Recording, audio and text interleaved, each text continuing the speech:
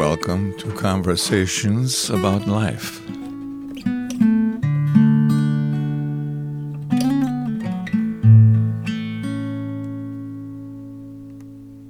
Well, good morning, Pastor Greg, and thank you for being a part of the conversation. I'm looking forward to talking with you. Yeah, sounds fun. So, Greg, you're the pastor of Memorial Presbyterian Church in St. Louis, right here next to Forest Park.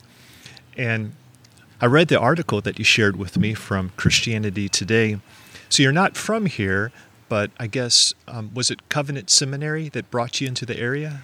Yeah, I had a Christian conversion experience in college, and after that, in 1994, moved to St. Louis to go to Covenant Seminary. And that's when I started as an intern in the church that I'm now lead pastor. I just never left. It's been 28 years almost. Wow. First as an intern, and then running a study center, and then assistant pastor and associate pastor and interim, and now for the last 5 years, the lead pastor. Okay. And then what else would you say as far as introducing you? Just how would you go about that normally? Oh, gosh. Well, it depends on the context. Right. You know, I mean, professionally, I'm a Presbyterian minister in the Presbyterian Church in America, which is one of the more conservative Presbyterian denominations. My story is that I grew up atheist. My dad was a senior level executive in the Department of Defense, grew up in the Washington area. And, I was atheist. I was the gay kid of two sons, and became a Christian in college. And that's kind of set my life direction in a kind of unexpected turn. But yeah, that's kind of my story. And it was in college that you had your conversion experience? Yeah. I had, I'd been undergoing sort of a moral conversion for a couple years because, I was very concerned for issues of justice and right and wrong in high school. And my atheism, I doubted my atheism the way Christians doubt their Christianity. I was constantly questioning how I could hold this position and have justice be real, have goodness be real. How could there be goodness if there's no ground of goodness? Like Francis Schaeffer, the late Schaeffer, talked about how, when you see an older woman walking down the street with her cane, you have three options if she looks like she needs help. You can either stop and help her, or you can ignore her, look the other way, and hope she doesn't ask for help, or you can shove her in front of a car. And if there is no God who's spoken, then there's no way to distinguish between those, because it's just space plus time plus matter making choices. And I didn't find that a tenable position, and so I ended up believing in God. I didn't know which God or what God was, whether God was personal. But I began to suspect it was the Christian God. And then as I started learning about Christianity, I remember I got involved in a campus ministry. And I remember this one, I think it was a Tuesday or Wednesday night, where this discussion was over how to be sure you're a Christian. And I was sure I wasn't, but I wanted to be. And it was interesting. For the first time in my life, I wasn't asking God whether he's there.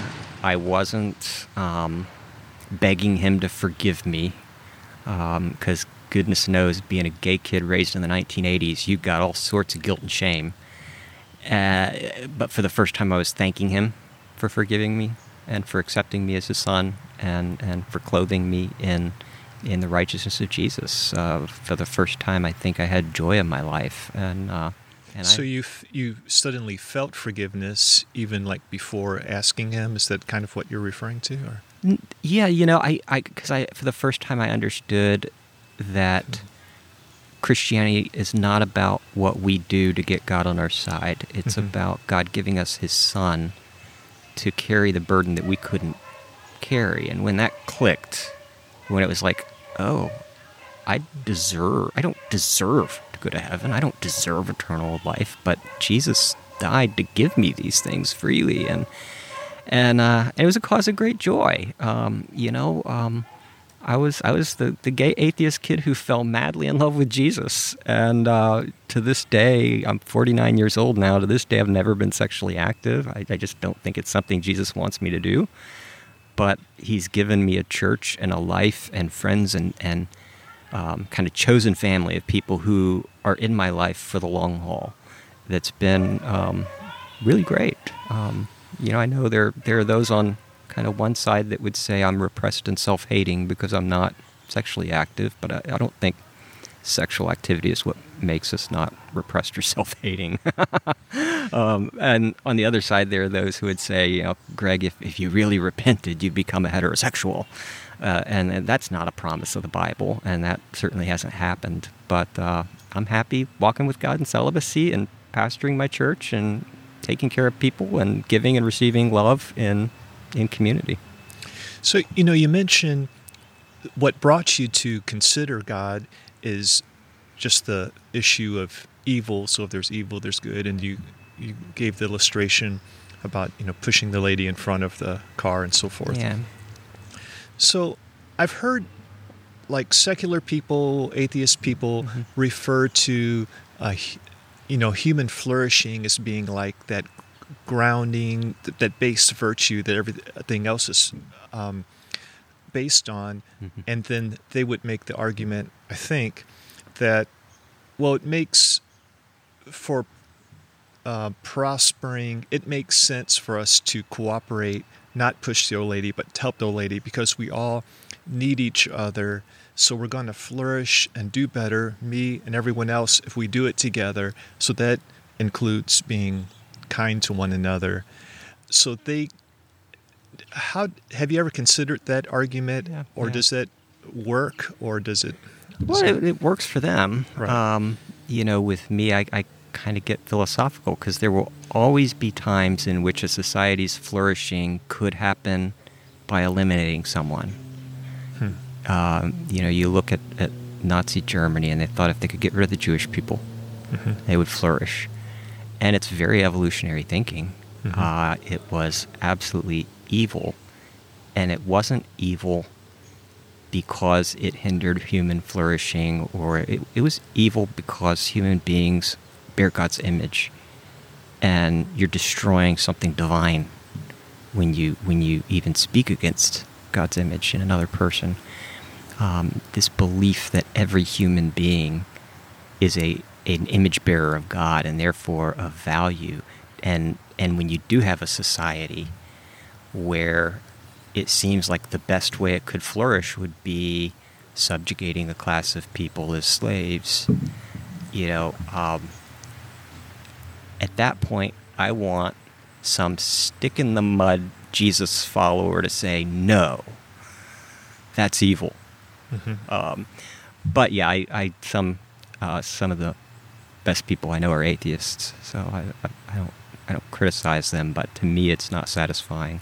Okay. Yeah, just the thought of 100 billion years from now, when the stars will have gone out, no one will have ever known that any of us existed. We would have no significance objectively, and yet if there is a God, and if Jesus rose from the dead, then that means death is not the end; it's a beginning and a transition. Well, that kind of brings up another question that has been on my mind when you were mentioning some of the best people are atheists or something along those lines. Yeah. So I might just read this because I kind of thought it out. We are all fatally marred. So we recognize that that none of us can stand before God just on our own goodness and so forth. But in the pool of humanity, there are atheists, some who seem to don't acknowledge Jesus and God and so forth, but they seem to live a life of serving and loving others. Yeah. They don't seem to be gratifying the flesh, like Paul talks about, living for fornication or greed or these things. It seems like they are living to serve and be, contribute and so forth. But from my understanding of sin, my understanding of salvation, it seems like, salvation is being set free from being a slave to those things, and yet they're not those who acknowledge Jesus and God and so forth. So is there any particular way that you make sense of that when Jesus talks about, or, kind of equates, the New Testament writers equates being a loving person with being a follower of Jesus, the two together, and yet sometimes, you see that outside of the Jesus group and so forth. Yeah, and you can see some people who claim to follow Jesus have been some of the worst people. But, all people are made in God's image. Everybody bears that. That's a common grace that is true to all human beings, no matter how disabled, no matter how fallen they may be. Everybody is an image bearer of God. And we all start at different places. The Christian mom might be wondering why the Jewish mom down the street is such a better mother and keeps her cool so much better and is kinder and more compassionate and more understanding, and it doesn't make sense to her. But, we all start at different points. If you're raised in a family where the normative means of communication is screaming and it's always a power play, even if you're a Christian, that's going to impact you deeply. And somebody who's raised by very level-headed, even-keeled, thoughtful, intellectual, well-read atheist parents is probably going to have a lot more going for them on a certain level. Christianity is unique in that it enables the Christian to view the non-Christian as potentially better, even if mistaken about Jesus. Because our argument is not that we're better than everybody else, but that Christ has washed us, and we all start at different places, and God's work in us progresses, but it progresses at different rates, and so we can't assume that. But yeah, I look for the image of God in everybody. When I do a funeral of somebody who is not a Christian, I do it differently than when I do a funeral of somebody who was a Christian. When I do a Christian's funeral, I may ask those gathered how they saw the work of the Holy Spirit in this person, how they saw Christian love in this person, how they saw Jesus in this person. But when I'm doing a non-believer's wedding, funeral, I can still ask, how did you see the image of God in this person? Because we're all made in God's image. That means we've got godlike qualities of relationality and the ability to give love and receive love and to create. How did you see that in this person? Because even though we're fallen, that's never eliminated. We see, we all can look back at any funeral and think of the ways that somebody hurt us, their inconsistencies, but how do you see God's image still shine through? And so I think the Scripture gives us a perspective to see the best in our opponent. And of course, we were, the center of the Christian faith is a God who died for his enemies. So that comes from Jesus. So it's not so much about comparing people with people, but when we're thinking about what saving does to a person's character and so forth, it's more of like where they were compared to what God has done in their lives, or something along those lines, I suppose. Yeah. Like I would say, granted, I was a young atheist. A high school atheist is not the most intellectually well-read, sophisticated person. But but I would say that one of the things, I was a good kid. I was a straight A student. I never caused any trouble. I was on all the different clubs and whatnot, and I was a good kid, but I was also incredibly proud and angry, and I've had friends who talk about when they would go to atheist associations, kind of conventions of atheists getting together, how that anger is palpable. And, maybe it's not that they're sleeping with everybody like the Greeks were. Maybe it's that there's pride or anger that has made it more difficult for them to live in love with one another. You know, Mhm. the sin takes all different forms. You know, we like to pick certain sins to be respectable sins that we don't really make much of, and then other ones that are, you know, unrespectable sins. But it's to Jesus, it's all sin. We all need washing. Mhm. Yeah, but the New Testament writers talk about like kind of the way of the world compared to like a different way Yeah. of following Jesus. I guess the way I kind of have tried to sum it up is maybe like more self-focused, kind of like those who were building the Tower of Babel. Like, we're going to make a name for ourselves, we're going to do something for ourselves. Whereas it seems like with Jesus, his example was, I came not to be served, but to serve. So be other-focused, which is along the same lines of what love is, I suppose, you know, Mhm. being focused on others. So I guess that's Yeah. kind of gets down to the essence of it, I think. Yeah, I think at heart we're all trying to justify ourselves, justify our existence, have some kind of significance. Mhm.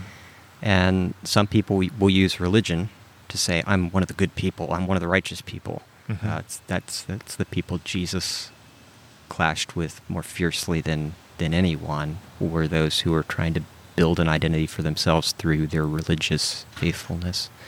But, you know, other people are also, you know, people try to build their significance through their career until their career comes crashing down, or they retire and then they become a zero in their own heart, or they become proud if they're successful. People look to relationships to make them significant, or how other people view them, or their appearance.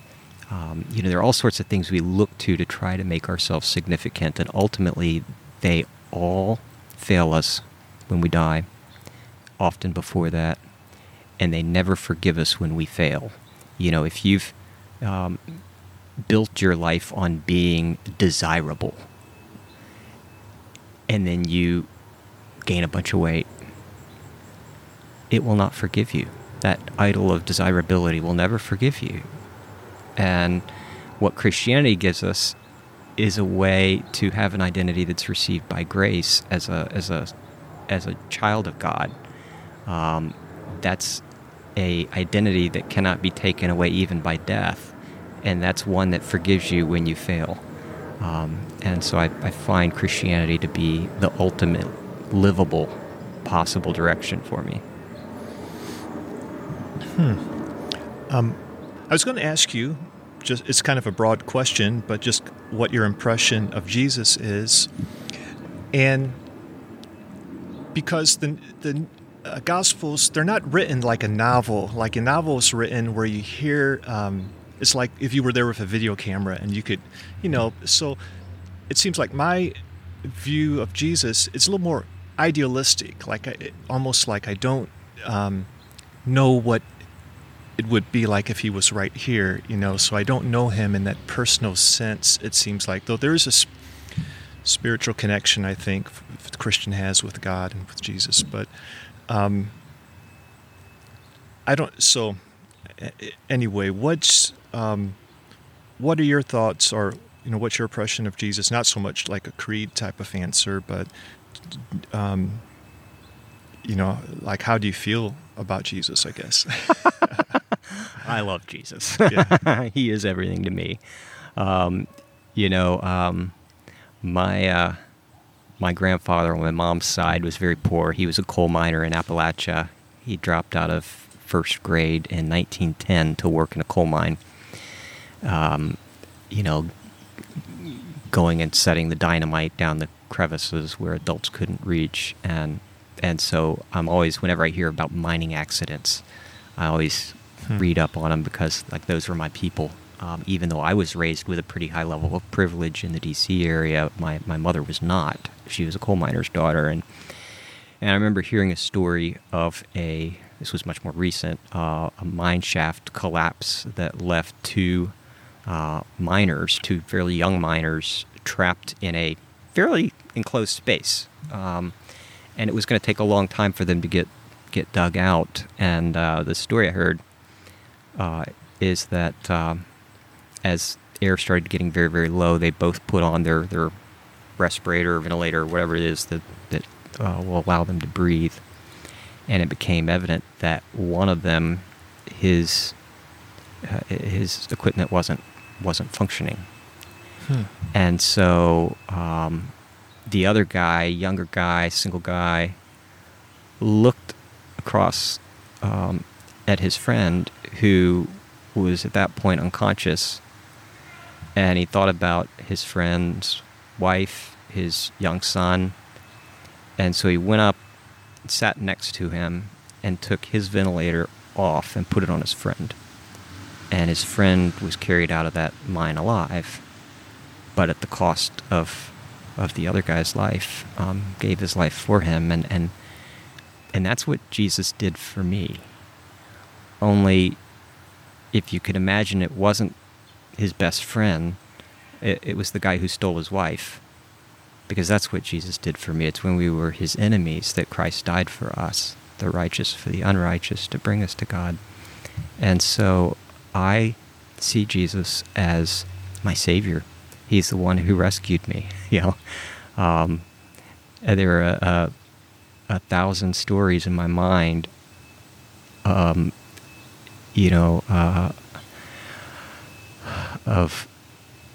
redemption like that, that self-giving love for the other person's sake, that Jesus did that for me to rescue me.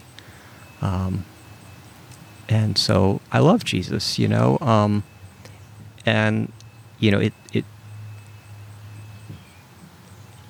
as a young Christian, my faith was very intellectual and very much lived out, but a real appreciation for just how radical God's grace is in Jesus has really melted my heart in a lot of ways. And I used to be a very angry young man, very angry, very opinionated, was certain about everything, and God has made me a gentleman, a kind person, a patient person, a person who is willing to suffer a long time before saying a harsh word.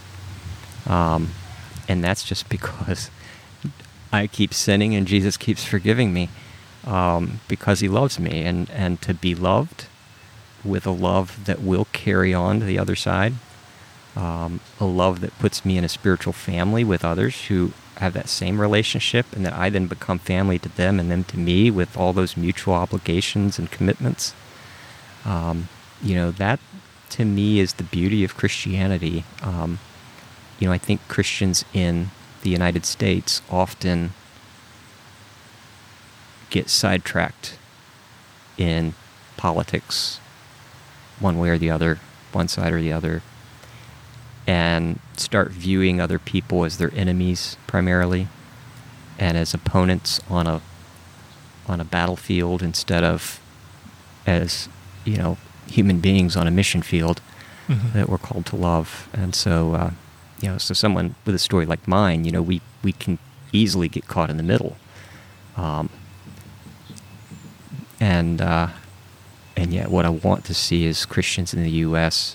return to love as their primary ethic, and view people through the love of Jesus, through the gospel.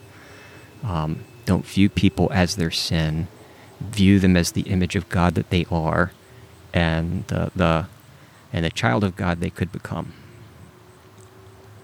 So what brought you from an earlier, more intellectual faith to this more now kind of a humble, heartfelt type of faith? Yeah, a lot of it was just understanding much more deeply the gospel of Jesus. That that not only was all of my sin transferred to Jesus on the cross, so that I bear it no more. He has borne it for me, and so I will, for me, Judgment Day has moved from the future to the past. It's done. But even more so, St. Paul talks about how when we believe in Jesus, the righteousness of Jesus is credited to us, just as it was credited to Abraham back in the Old Testament. And what that means is that Jesus gives me his resume, so that all the righteous things that Jesus did are now credited to me, so that it's as if I fed the 5,000 and I raised Lazarus from the dead, and I always did what pleased the Father. when that sinks in, or at least with me, when that sank in, really started to sink in, I realized my only righteousness has been credited to me by Jesus. I am not better than anybody.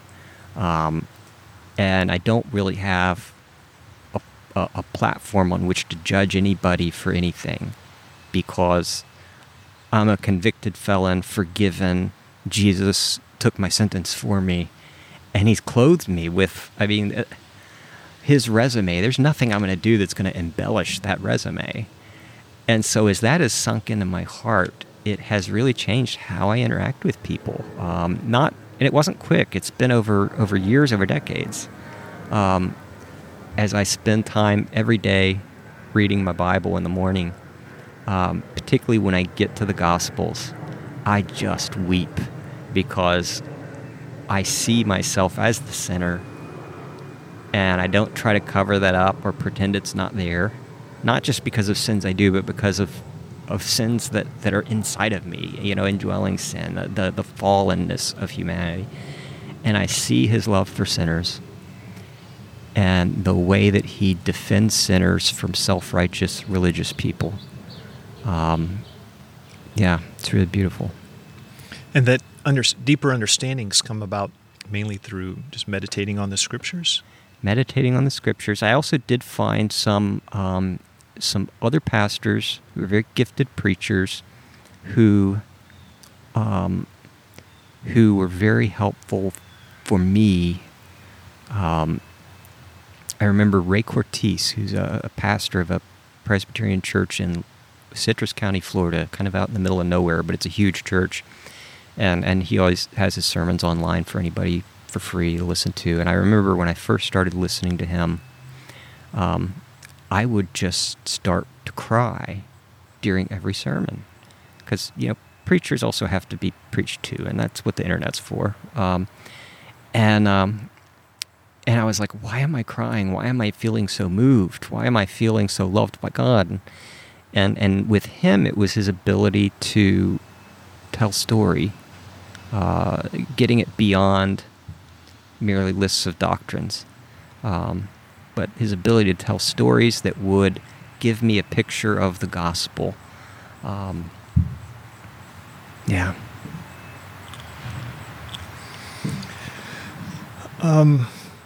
So, as a gay person, are you involved in any, like, a community with other gay people, or do you try to reach out to other gay people or anything like that? Yeah, I am involved in a community of other celibate Christians who are, however they describe themselves, gay or same-sex attracted, whatever terminology they want to use. Mm-hmm. It's called Revoice, and it started in 2018 here. And at this point, it's an annual conference, but there are groups being gathered because, for gay people who follow Jesus and who do think that the church has gotten the sexual ethic right in general, it puts us in a weird place because, many LGBT activists would view us as compromised at best or unenlightened, and yet many conservative Christians would view us as suspect, because why haven't we become straight? And so for those of us who are, we're in an odd, within the Venn diagram, if you can imagine two circles, and one is gay people and the other is Bible-believing Christian people. There's a very tiny sliver of overlap between those two circles that we live in, and I don't think we're particularly appreciated by either side, because one of us looks at us as you're just too gay, and the other looks at us and says you're just too Christian. But when we gather together for support, it's the best worship on the planet. It's just so encouraging because none of us has to explain anything. We don't have to explain why we're celibate and why we're not sexually active, like we would in a more progressive context, and we don't have to explain, our sexual orientation away with euphemisms like we might in a conservative Christian context. We can, because we're all the same. I mean, I was at a conference in Houston a few weeks back. It was 600 of us, and it's so encouraging. You know, it was the best worship ever, but it's a world that most people wouldn't know exist because our culture tends to think in terms of a culture war between, you know, the liberals and gays on one side and the conservatives and Christians on the other side. And there are other pockets of people that don't fit neatly into that narrative. And yeah, we'd be one of them. So when it comes to gay marriage, so you have a more of a conservative biblical position that's just between a man and a woman. But how would you talk with someone who was in a gay marriage and they were a Christian? Would you try to steer them straight? I mean, is this something more of personal conviction that you would just allow, the Holy Spirit to be speaking to them about, and would you continue Christian fellowship with them? Yeah. How would you deal with that type of situation? Yeah, well, I don't offer advice unless requested. Okay. So I'm not going to go up to somebody and tell them that their relationship, I'm not going to speak into their relationship unless they ask me to, or unless they want me to be their pastor, and then I'm obligated to. I do think that for Christians, God calls us either into a marriage of two people of different sexes, within which, procreation, at least potentially, is a part of that, with, reproductive systems that are, interconnected to bring life, or he calls us to be celibate. And St. Paul in 1 Corinthians 7 seems to be saying celibacy is the better option for most. Right. Yeah. So what I would like to see to get it right is conservative Christians telling kids in their youth group and their young adults that you should be praying about whether God wants you to celibate or married, and step forth in serving God, and God will show you which gift he has for you. I know a lot of people who felt pressured into marriages that really think they made the wrong call. So I think there is a beauty of celibacy. Jesus says in the coming age, we will be like the angels. There will be neither marriage nor giving in marriage. And so that's the trajectory we're all on, that we'll all be single someday in glory at the resurrection. And so that's a life that Jesus lived out. That's a life that St. Paul lived out. Some of the greatest minds of Christian history, St. Augustine, Thomas Aquinas, J. Gresham Machen, who is the leader of the fundamentalist faction in the early 20th century in the fundamentalist modernist debate. Just really some incredible people. John Stott was celibate his entire life, never married. Oh, wow. And there was speculation about his orientation, and that nobody could ever really answer, because he didn't answer that. He didn't ever speak to that publicly. But there have been a lot of us who walk in celibacy, and I'm here to say that there are better things than sex and romance, and I can give up sex, and I can give up romance. I cannot give up intimacy. I cannot give up being known and knowing. And for me, my church provides the context, and as well as the broader community of gay and same-sex attracted Christians provide a level of family for me that I feel like I'm thriving. I think I heard a Catholic priest one time either tell me, or maybe I read this, I'm not for sure, but he, referring to celibacy among Catholic priests, his response was, "Well, I'm married to the church." And though I'm not on board with the whole you need to be celibate if you're a Christian minister or something, I thought that was I liked the response, the idea of I got this relationship with the church to, I guess, from a Catholic priest standpoint, he's kind of representing Christ perhaps in a way, and maybe we all are in a way, but so he can devote his whole self to the body of Christ. Yeah, it's wild. This past Father's Day, I got more Father's Day cards than anybody. Oh wow! From people I've mentored, who are now guys I've poured into when they were young, and now they're dads and husbands, and they wanted to say thank you because I was the figure in their life that helped them get there. And there's family. Jesus redefined family. Family in antiquity meant the extended family, including cousins and aunts and uncles and all of that. And there's that time where Jesus was teaching, and some his disciples came up to him and said, your mother and brothers are here. And within an honor-based, clan-based system, the honorable thing for Jesus to do would have been to stop teaching and then go to his mother and brothers. And he did not do that. He did what in that culture would have been viewed as dishonorable. And he said, he didn't go, and he said, who are my father and mother and brothers but you who do the will of my Father in heaven? Meaning, for the Christian, the church is to be the primary locus of family. And that's very different because Americans think about church as a consumer product that they go to and they either like what they see or they don't like what they see. But Jesus defines church as something where we're mutually obligated to be there when we need each other. Family is a place where they know when your plane is landing. Family knows what you look like first thing in the morning. Family you don't have to dress up for. Family you don't have to pretend to be something you're not because they're going to see right through it anyway. That's a biblical vision of church that is very hard for Americans to lean into because we're so individualistic.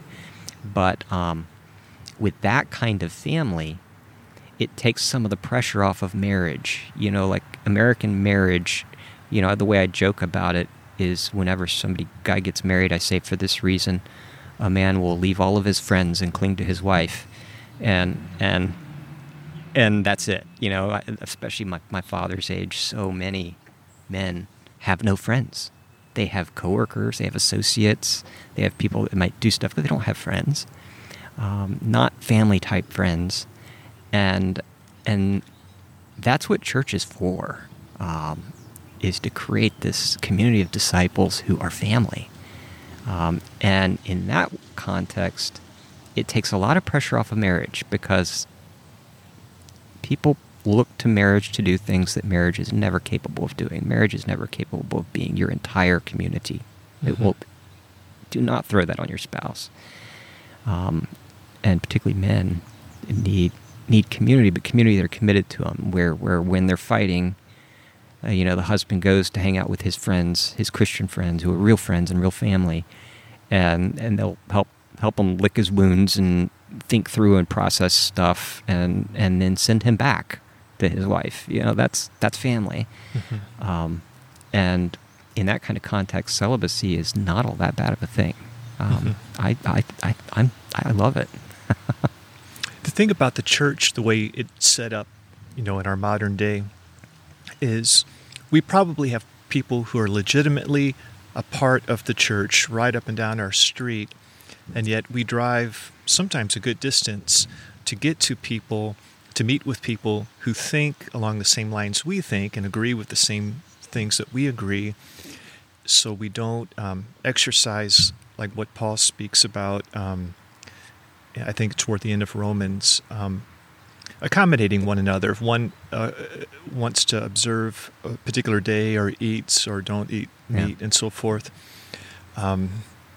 it would be really nice to do life with the Christian brothers and sisters geographically who are right around us if we could just be joined together through those essential things that make a Christian, and somehow accommodate one another with the others. Yeah, it was interesting at this conference. I mentioned, the thing that we all have in common is our sexual orientation and our commitment to biblical vision of sex and the family. And yet, the guy running around as the photographer is Eastern Orthodox. The first speaker is Roman Catholic. Jewish atheist turned Roman Catholic. Eve Tushnet. Wow. She's wild. She's amazing. I'm Presbyterian and Reformed. Others are Baptist. Others are charismatic or non-denominational. But you've got this cross-section of Christianity. And none of those become issues. Like, we don't even talk about that because we're there to talk about Jesus. Mm-hmm. It's pretty beautiful. Yeah. You mentioned friendship. What keeps you close to friends? So many men you mentioned have friends in college and school, and then, they don't maintain those relationships. Every once in a while you run into someone and, their group, their friends, they still somehow maintain that. They get together occasionally. And so, is there anything that you do? Because we're all full of good intentions. Yeah. But that's not enough sometimes, when it comes to getting us to where we want to be. And, C.S. Lewis talked about how the thing that really forms a friendship is a third thing that you both have in common. It could be an interest in something. It could be an interest in sports. It could be an interest in cars. It could be an interest in theology. You name it. But because while a couple tends to sit face to face, friends tend to be shoulder to shoulder, both looking at a third thing that's a topic of interest. Yeah. And so, as adults, in throughout school and in college, we don't really pick our friends. They're just there because you're with a whole bunch of people the exact same age with all the same cultural experiences who watched all the same television shows and all the same movies and listened to the same music, and you got tons of stuff in common, and then you're out of college and you're just lost. And you think, oh, how do I make friends? Where do I find friends? What? And now I have to choose my friends, and they have to choose me back, and how does that work? But I could tell you about one friend of mine. We've been friends for 20 years. We get together every Thursday evening to hang out. And we've done that for at least 15 years. Mm-hmm. He knows everything about me. I know everything about him. He's a very close friend. And, we text through the week and then see each other on Sunday morning. But it's really that 3 hours every Thursday that we're hanging out over decades that has formed a friendship that is deep. Another one that I get coffee with an elder in my church every Thursday since 2002, so that's been 19 years. Mm-hmm. And there's a family in my church that moved here 20 years ago to be involved in my life and ministry in part, and I've been into their home hundreds and hundreds of times. You can tell a friend is a friend when they don't have to ask permission to open your refrigerator. They have refrigerator rights. Mm-hmm. And everybody needs to have multiple people in their life who have refrigerator rights, because that's the sign that you actually have friends. Mm. It was interesting. C.S. Lewis, his very best friend was a guy named Arthur. And they grew up as teenagers together. They lived across the street in Belfast, Northern Ireland. And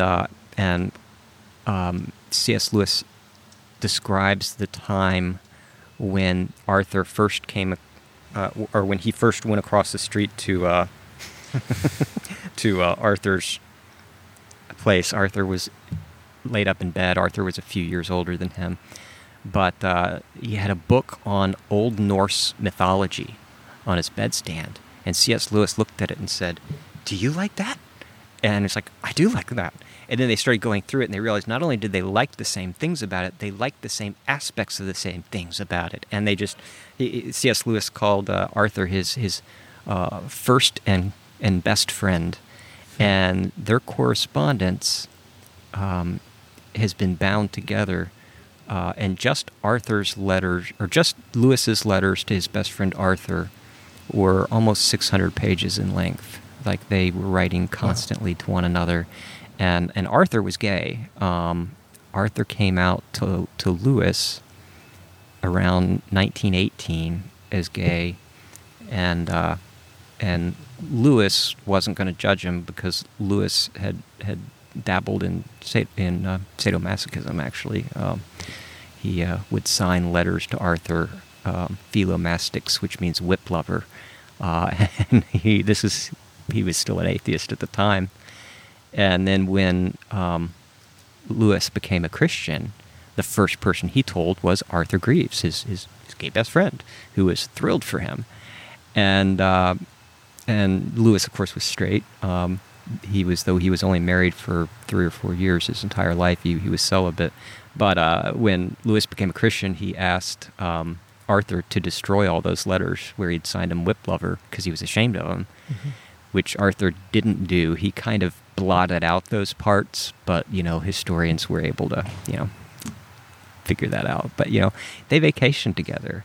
Lewis begged Arthur to move to England to live nearby, because Lewis had a very large circle of very close friends, and some very famous ones now. But he wanted Arthur to be on that. Arthur had some significant health issues that limited that. But that's why Lewis writes very extensively about Christian friendship, because it was such an important part of his life. Yeah. So you had to tell your congregation that you were gay because at some point, right? Mm-hmm.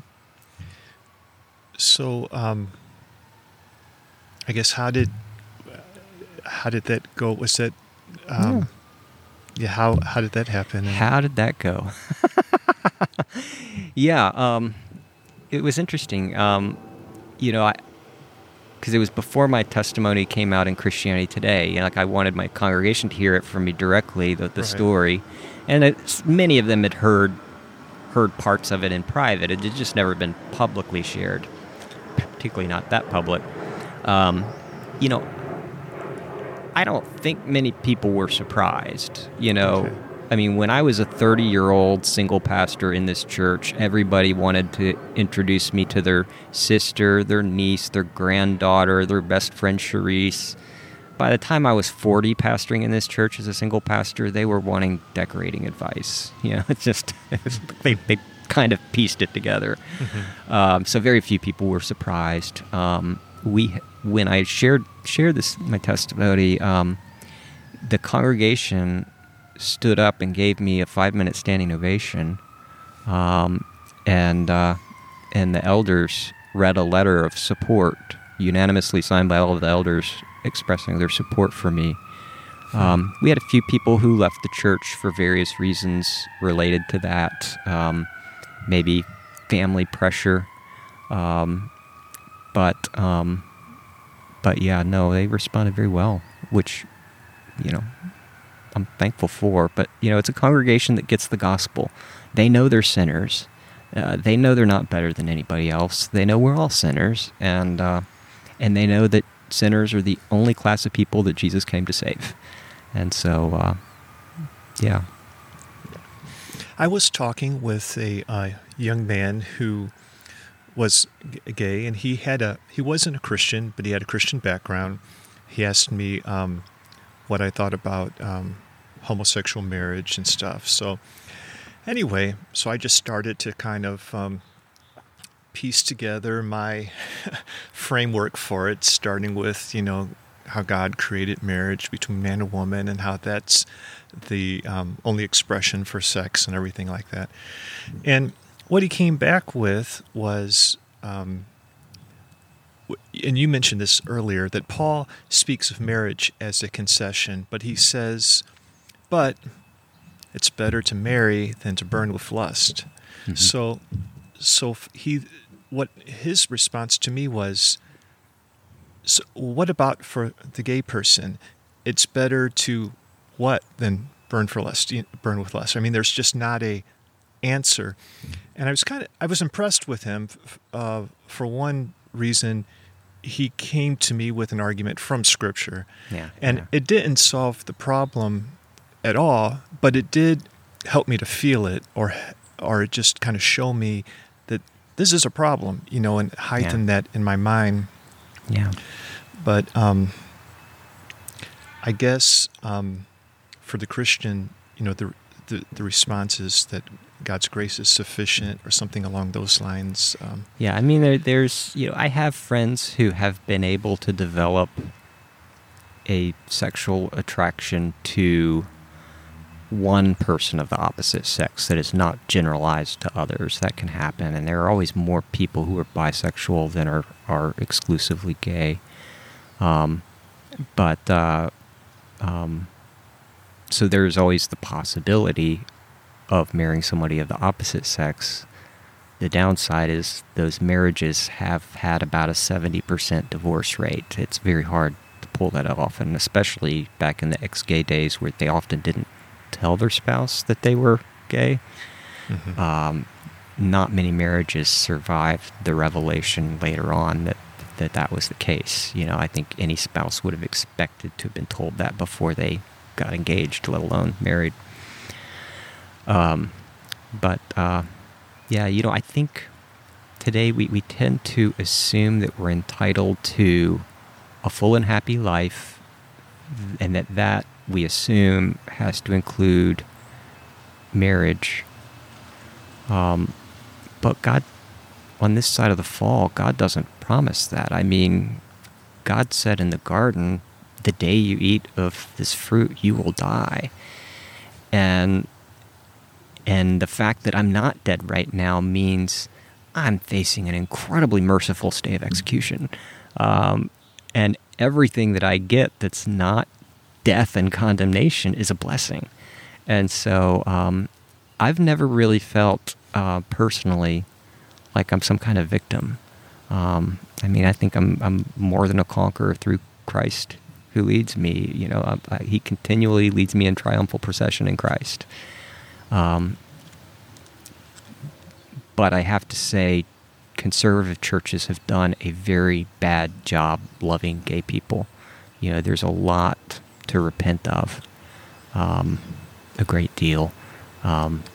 Just the way we micromanage the language people use, the way that we tell people, oh, you might be there now, but God won't leave you there, basically suggesting that if you were really believing, then you would have become straight by now. All the well-meaning things that people say that end up wounding. I've got a book coming out December 7th where I talk about a lot of this. It's a Zondervan book, Still Time to Care, What We Can Learn from the Church's Failed Attempt to Cure Homosexuality. And I talk about some of how kind of an older generation of Christians viewed gay people, C.S. Lewis and Francis Schaeffer and John Stott and Richard Lovelace and Billy Graham, who had a really positive and healthy perspective that was very balanced with both biblical truth and grace. And then I talk about the ex-gay movement, which came and promised cure. And it didn't end well. By the time Exodus International, which was the big ex-gay umbrella organization, shut down, it had announced that 99.9% of their affiliate clients had not seen a change in their sexual orientation. This thing's deeply rooted. And so all those years laying that expectation of change hurt a lot of people. But I also talk about what does it look like, not to cure, but to care. What does it look like when a church that does believe the Bible and wants to be faithful to Scripture, what does it look like to actually care for the gay person who comes to Jesus, or the kid in your youth group who comes out? How do you love that kid in a way that does not compromise your biblical convictions, but does right by him? And that's, maybe some people might view that as a tricky needle to thread, but I give it a stab. Or the person who doesn't come out, but they're hearing everything that goes back and forth around them on the issue. Yeah. I talked not too long ago to a 10-year-old kid who is his pastor, and then his dad had reached out to me because he's only 10 years old, but he's afraid he's gay, and so he cries himself to sleep every night, afraid that God will hate him because he's been raised in the church, and he's gone to Christian camp and Christian Sunday schools, and he hears other Christian kids say that gay people can't be saved. And here this kid hasn't even hit puberty yet, and he's crying himself to sleep because he's afraid that God hates him. That's what our church is. That's the environment our church is, and his is a good church. Mm-hmm. Like, very clear on grace, very clear on the gospel. He's afraid to go to church because he's afraid that they'll throw something up on the wall that says that he's going to go to hell. And that's not going to happen. I know his pastor. But, for kids who are maybe not gender conforming to what we would expect in the church, for kids who are gay, or whatever term you want to use for that, we've not done well. There is one resource if you're ever in this situation. It's by a ministry called Posture Shift, Bill Henson, and it's called Guiding Families of LGBT Loved Ones. And basically, if you're a parent and your kid tells you they're gay, it will tell you exactly what not to do and exactly what to do in terms of that important follow-up conversation where you say that you're so sorry that mom and dad weren't involved in this part of your life and weren't there to support you for it, but we want to be, we want to know your whole story. And you find out if they've had suicidal thoughts, if they've been bullied, how they're treated at church, open-ended questions, and it kind of walks you through what to do from somebody who's done this thousands of times. But, yeah. Now, you mentioned micromanaging the things, way people might refer to them, gay people and so forth. Yeah. So that's something I've heard and had to kind of give it a little thought. People have expressed that they have a problem with the term, gay Christian. Yeah. And I can see, I was listening to someone else, and they were talking about how it's dangerous to identify as a conservative, because that's not essentially who we are. That our essential identification is, belonging to Jesus. So I can see how there could be some concern about how we identify in just an essential way, but then we do use the term conservative or liberal, Republican, and so we do use labels. We identify as all sorts of things. Right, and it's kind of like shorthand for just referring to something about a person. Yeah. So do you have anything to say about just, the labels and micromanaging, how people... Yeah, because, the history is, before the 1990s, the term that was typically used was homosexual. It was considered somewhat neutral, but then by 1990 or so, using homosexual as a noun was no longer really seen as appropriate, because it had all sorts of history in criminology and psychology, and some of it pretty ugly. And so certainly gay activists had already been using the term gay to describe themselves as an alternative to homosexual, something that was less clinical sounding. Mm-hmm. Then with the ex-gay movement and conversion therapy, the conversion therapists developed the language of same-sex attraction sort of as a euphemism for gay. And so a lot of conservative Christians prefer that because it's familiar to them. It marks somebody off as, they're not gay, they're just same-sex attracted, even though I can't tell you what the difference is between the two. It means you like people the same sex. And then particularly people get upset with the couplet gay Christian used together because maybe they feel like somebody's saying that their Christianity is gay, and I don't know anybody who's ever used it to mean that. Typically, when that's language is used, they're just trying to find a shorthand way to say that they're Christians and they're gay in sexual orientation. And the reason that they'll point those two things out are those are the two biggest things that have shaped their life. If they were just gay, they'd have a boyfriend. If they were just Christian, it'd be different. But they're those two things together, and so that's the tension in which they live, of being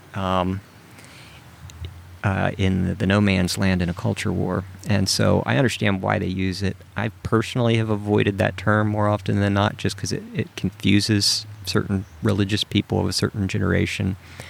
But I will absolutely fall on a sword to defend somebody else's right to describe their experience using words that mean something to them. And a lot of it depends when we talk about identity. That can mean so many different things. If by identity you're talking about the core identity on which you build your life, the identity that defines who you are, who you want to be, and how you'll live your life, then obviously for any Christian, that has to be Jesus. Mm-hmm. Jesus is never willing to be anyone's advisor. He's your Lord, or you're not a Christian. He doesn't want to be anybody's consultant. But if you're talking about all the things that are true about you, that's another much more common way we talk about identity, then I think it's perfectly natural for somebody to describe themselves as gay or homosexual or queer or same-sex attracted or whatever term they want to use, because it's important that they be honest with themselves.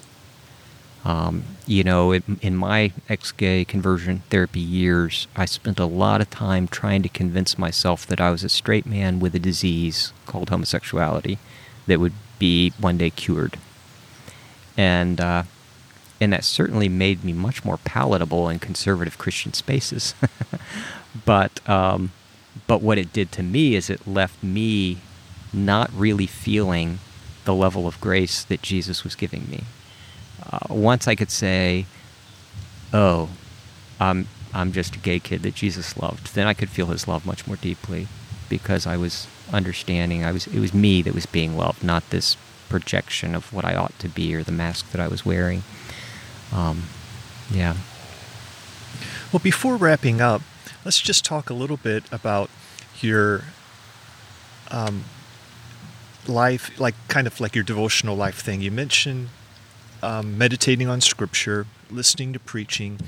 Is there any other thing that's been meaningful or helpful to you as you go through each day in life and developing, a relationship with God, being impacted by the gospel? Yeah. So many times it seems like things are kind of separated. Like work can kind of just distract a person, because it seems to me like it's hard to keep two things in mind at one time. Yeah. So you have your time in the Bible, or I have my time in the Bible, and there my thoughts are on God, and then I go and then I have my thoughts on some kind of problem I'm trying to solve. Yeah. And it would be nice to cultivate something along the lines of, I don't know, Paul speaks about praying without ceasing, or just something where we're doing all that we do in the name of Jesus. And any routines or practices that have been helpful to you? Yeah. Channel your anxiety. When Paul says in Philippians, "Do not be anxious about anything, but in all things with prayer and petition, let your requests be made known to God," what he's telling us is that our anxiety is an invitation to argue with God if needed, to cast our cares on Him because He cares for us, or cast our anxieties on Him because He cares for us. And so, when my workday task is to work on a sermon, I will be studying the Scripture, I'll be looking at the languages, trying to figure out what exactly this means, trying to think about how it's relevant, what here does my congregation particularly need to hear, what might be particularly challenging, where, illustrations that'll help them see and feel this and not just get it intellectually. I'm doing all of that work. But invariably, there's some point at which I just throw everything down on the floor and say, "God, if you want this sermon to be preached, you're going to have to come up with it, because I cannot do this on my own, and I will not do this on my own. You're going to have to help, Lord, so that your people hear your voice." That's intimacy with God. It's Right. not irreverence. It's just understanding that, when I can't find a parking spot, Lord, if you want me to have a parking spot, you're going to have to give me a parking spot. Otherwise, I'll just keep driving. And all the little things we worry about, we worry all the time about things. We maybe we don't call it worry, stress or concern or whatever we want to whitewash it, but we feel anxiety all the time throughout the day, and if you can channel all of that into communication with God, depending on Him, even helping identify your anxieties, asking Him to help you with that so that you can cast them on Him, that's been a big thing. That for me is much more like I do every night before I go to bed. I pray the Lord's Prayer, and anything that comes to mind that I feel like God wants me to pray about. And then for years my pattern is it's actually a old Puritan devotional pattern, was getting in your bed at night and imagining it's your coffin and practicing for the resurrection. Oh, wow. And Lord, as I crawl into this grave, I pray that I'll rise again in the morning. Practicing for that last time when we're all going to have to give up consciousness one last time and trust that Jesus will bring us up again on the other side. And then in the morning, I always wake up in the morning, and the first thing I say is, this is the day that the Lord has made, and I will rejoice and be glad in it, and I thank God for the resurrection of Jesus Christ and the resurrection that's to come. So I'm framing my day very intentionally around death and resurrection, reporting for duty, meditating on His Word in the morning while I drink my coffee after the cats have been fed, and then wrestling with God in prayer through the day in a way that it's in the direction of without ceasing, but it's sporadic. It's but a daily experience of throwing things onto Him. There's a learned helplessness where we realize how little control we actually have, how much of it's just an illusion, and when we can learn our helplessness, that gives us all sorts of anxiety with which to turn to God in prayer. It's interesting that Puritan practice you mentioned, because I've thought about that, and I really hope that when I'm breathing my last breath, I feel the presence of God. But I know sometimes, like right now, if I'm just miserably sick or something, I don't always. Sometimes I feel alone. And I've thought sometimes how close I feel to God or how not close I feel to God, I think sometimes may have to do something with perhaps an area of unrepentance in my life. We tend to segregate our life but into different areas. But I think for me, I'm speculating, but I think that if there's one particular area where I have a little bit of a troubled conscience and it's affecting my whole life and perhaps affecting whether I feel God's presence or not. But that is interesting because at those times when we depend upon this body so much, but it's not going to last forever. So when it slips away, we, would like to not feel alone, but rather to feel full of hope, even feel spiritually God's presence with us. Yeah. Well, I remember one. I can't remember who it was. It was a historic Christian figure. He turned to his wife. He was on his deathbed, and his experience was, he said, "Honey, I now know for certain that I am a Christian because I have never done anything righteous in my life." And it was his way of saying that now he realizes he's given up all his own righteousness, that he's just trusting in Jesus.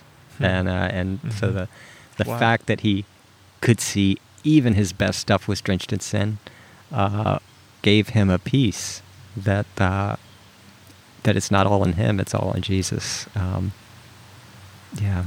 One of the other things that has been very helpful for me in terms of just growing closer with Jesus, something we don't do enough, is asking forgiveness when I've hurt other people.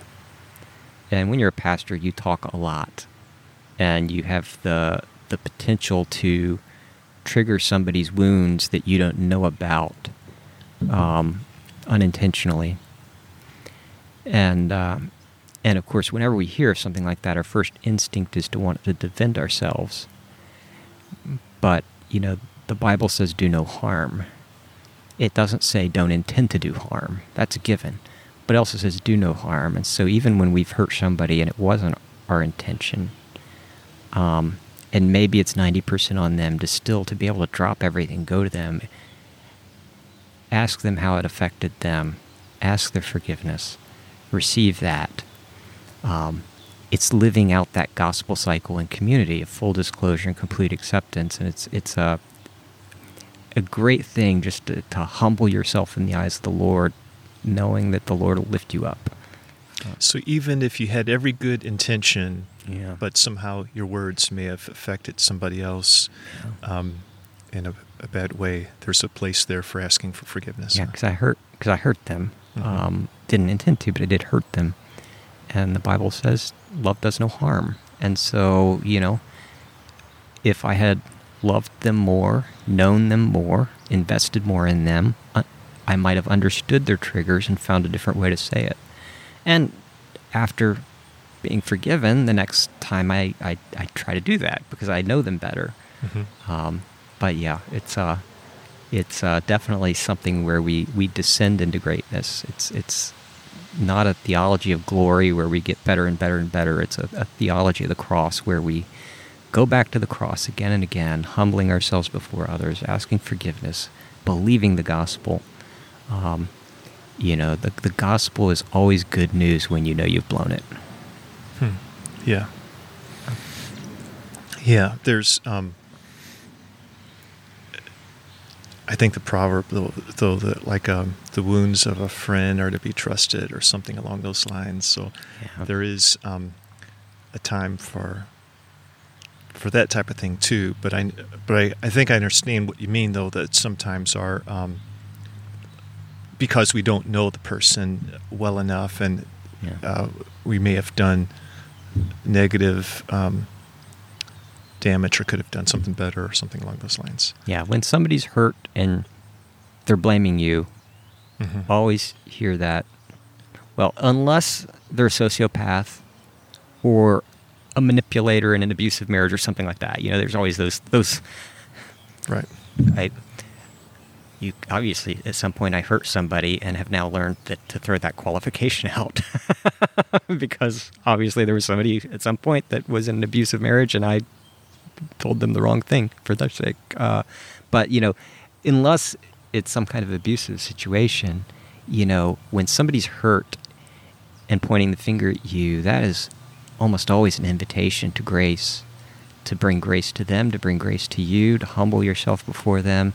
And that's where God's glorified. And that's where non-Christians notice the difference.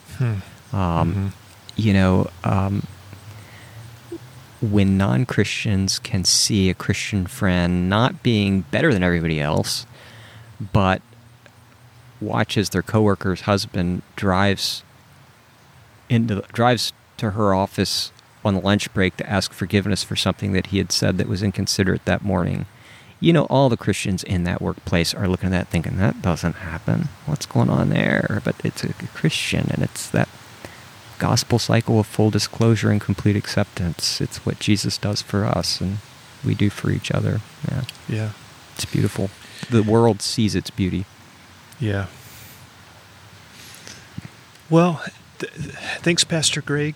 Yeah. I mean, just talking with you is encouraging and instructive. I think it's going to be really good for something for me to re-listen to, and for anyone listening, I think they'll appreciate it. So I appreciate it. Thanks, Will. Anything you want to leave as far as, I don't know if you blog. I know you have a book and you have one coming out. So Yeah. The one coming out is December 7th. You can pre-order it now, but it's called Still Time to Care, What We Can Learn from the Church's Failed Attempt to Cure Homosexuality. Greg Johnson, Zondervan. And you can also look up my name in Christianity Today. I've got a few things out there. Okay. All right. Thank you very much. Thanks for having me.